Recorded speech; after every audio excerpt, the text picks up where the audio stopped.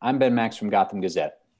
And I'm Jarrett Murphy from City Limits. Today, we're talking about policing and criminal justice, likely to be among the top issues in the 2021 election discussion.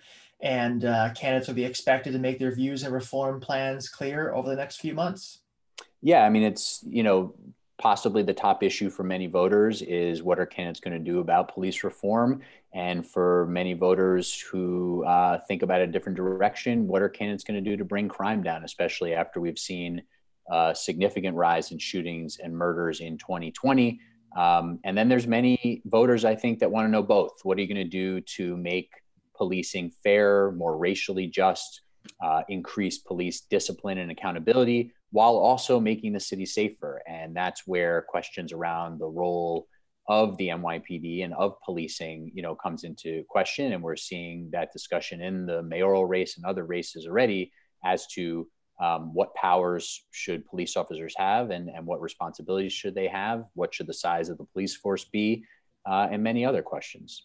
And, let's be honest, this is not the first time candidates running for mayor or city council or any of the other offices we're talking about have discussed policing. It's a major function of municipal government. It was a big part of the Ed Koch campaign in 77, Giuliani and Dinkins talking in 89 and 93. And of course, in 2013, Bill de Blasio. In that campaign, it was really about reforming the police department, changing stop and frisk. The mayor promised that. He achieved that to some degree. He disappointed a lot of people with the timidity of some of his reforms from the outset, with Bill Bratton as his commissioner, embracing broken windows before moving away from it. And obviously, over the past year, you've had this fascinating and in some ways tragic dimension of the topic, the killings of George Floyd, Breonna Taylor, continued questions about policing here in the city, touching off major protests, how those protests themselves were policed, the movement to defund the police here, with some limited success in the most recent city budget. All of that playing out against rising crime means that this year you have something interesting, a campaign where candidates should be talking about both how to reform policing and how to address crime.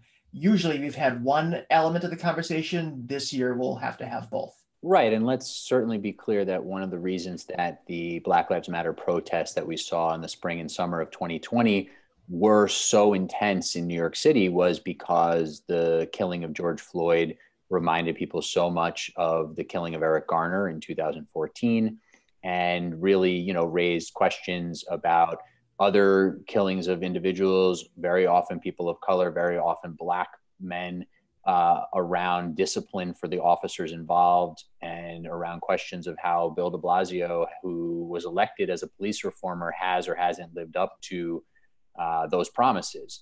And one of the most important things, I think, for mayoral candidates in 2021, especially on the Democratic side, is looking at Bill de Blasio's morality and saying, hold on, everybody from sort of far to his left, or just a little bit to his left, are disappointed that he hasn't been more of a reformer. And so many people to his right, moderates, conservatives, feel like he's been totally anti-police, and trying to learn some lessons from this mayoralty around how do you lead the police department, how do you bring about significant reform, and how do you make the city feel like you're on top of issues related to crime and public safety. And Bill de Blasio has really struggled on all of the above, and this is important for mayoral candidates and candidates for other offices too, to really be thinking about and explaining to voters what their vision is for a fair policing of the city, and also to keep the city safe. And as I said earlier, that's where some of that conversation can extend beyond the police department around the discussion of public safety.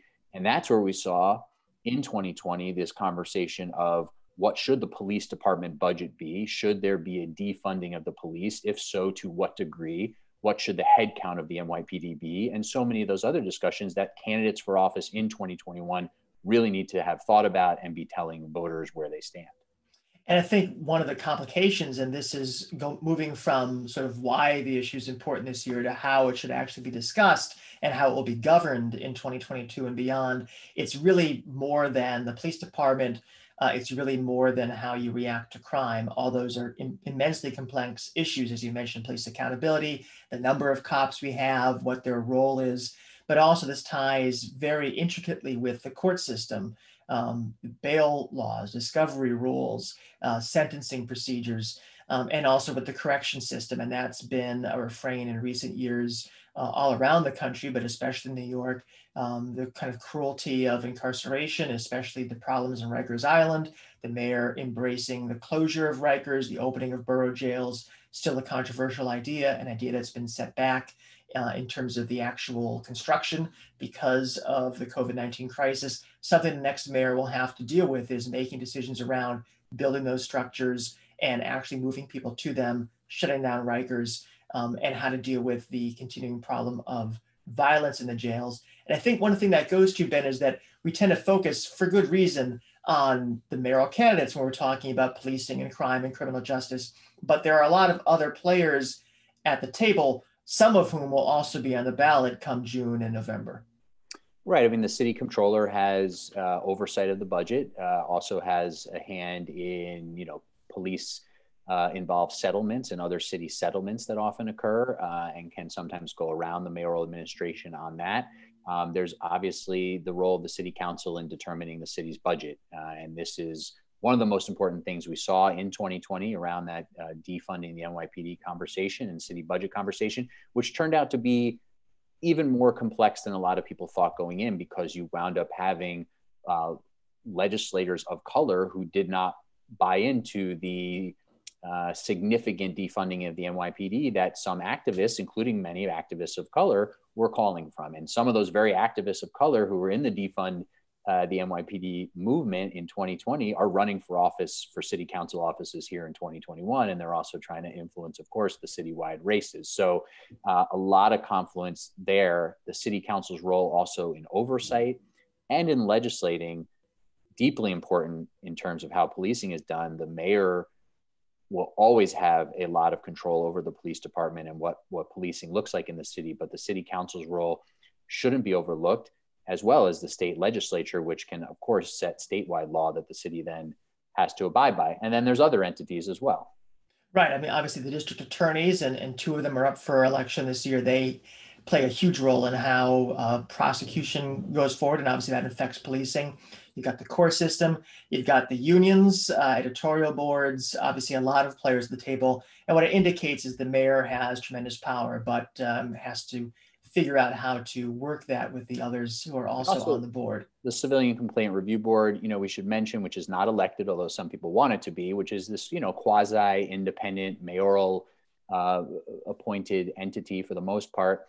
And there are questions in this election cycle about what the powers of the Civilian Complaint Review Board should be and how much a police commissioner should have to listen to the recommendations for officer discipline from the Civilian Complaint Review Board.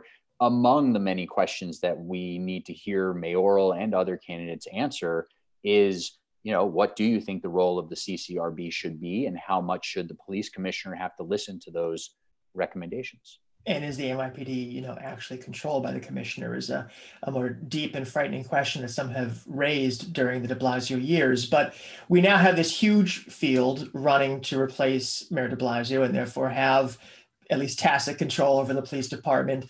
Obviously, more candidates that we can talk about during the time we have here, and each of them has a slightly different slice at the apple. But as the field has coalesced so far, it does seem possible to kind of divide people up into, like, say, three different lanes in terms of their approach to policing.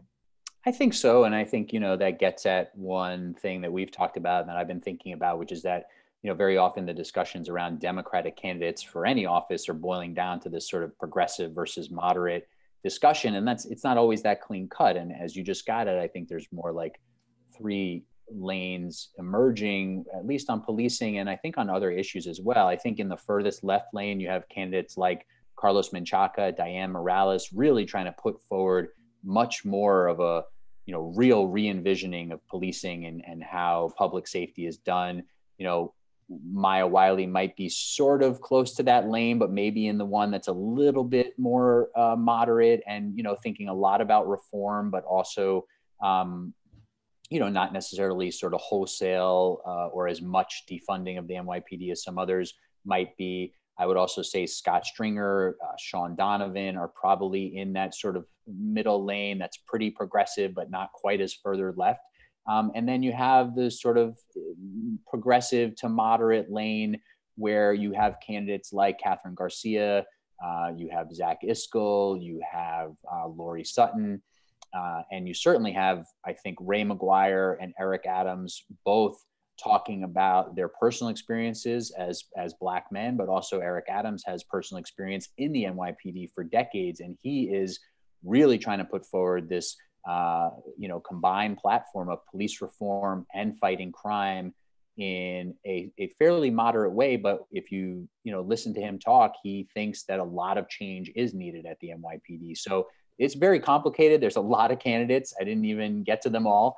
And there's also, of course, questions around whether people actually have the understanding of how the police department works and the management skills to put their visions into effect. So a lot of candidates, a very complex issue. Let's boil it down to the most important questions that we feel candidates should have to answer before primary day, before election day in November. One of the top ones, obviously, is who or what type of person or what kind of philosophy do you want to have as your police commissioner? Because that person is going to have tremendous power in shaping policing and law and order in the city. That's certainly one. What are some others? Well, I also think about, we have seen a significant increase in gun violence in 2020. The numbers are still, relatively what they were maybe a decade ago. So, things haven't plunged back into some of the scary, bad old days that some people say. But I think the question around what's your sort of big vision for reducing gun violence and reducing crime in the city, and how do you execute it in a fair way is another big one. Obviously, another one, whether the new commissioner will be able to overrule the Civilian Complaint Review Board when it comes to officer discipline. Commissioners traditionally have, much to the ire of advocates in the CCRB itself. That's a big policy question for mayoral candidates to answer.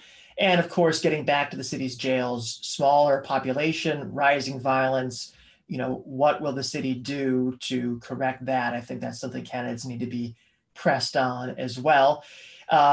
Obviously, a lot to discuss between now and the election, but it's important for people to be prepared to participate in that. So if you are listening, if you are watching, make sure you check your voter registration or register to vote at vote.nyc.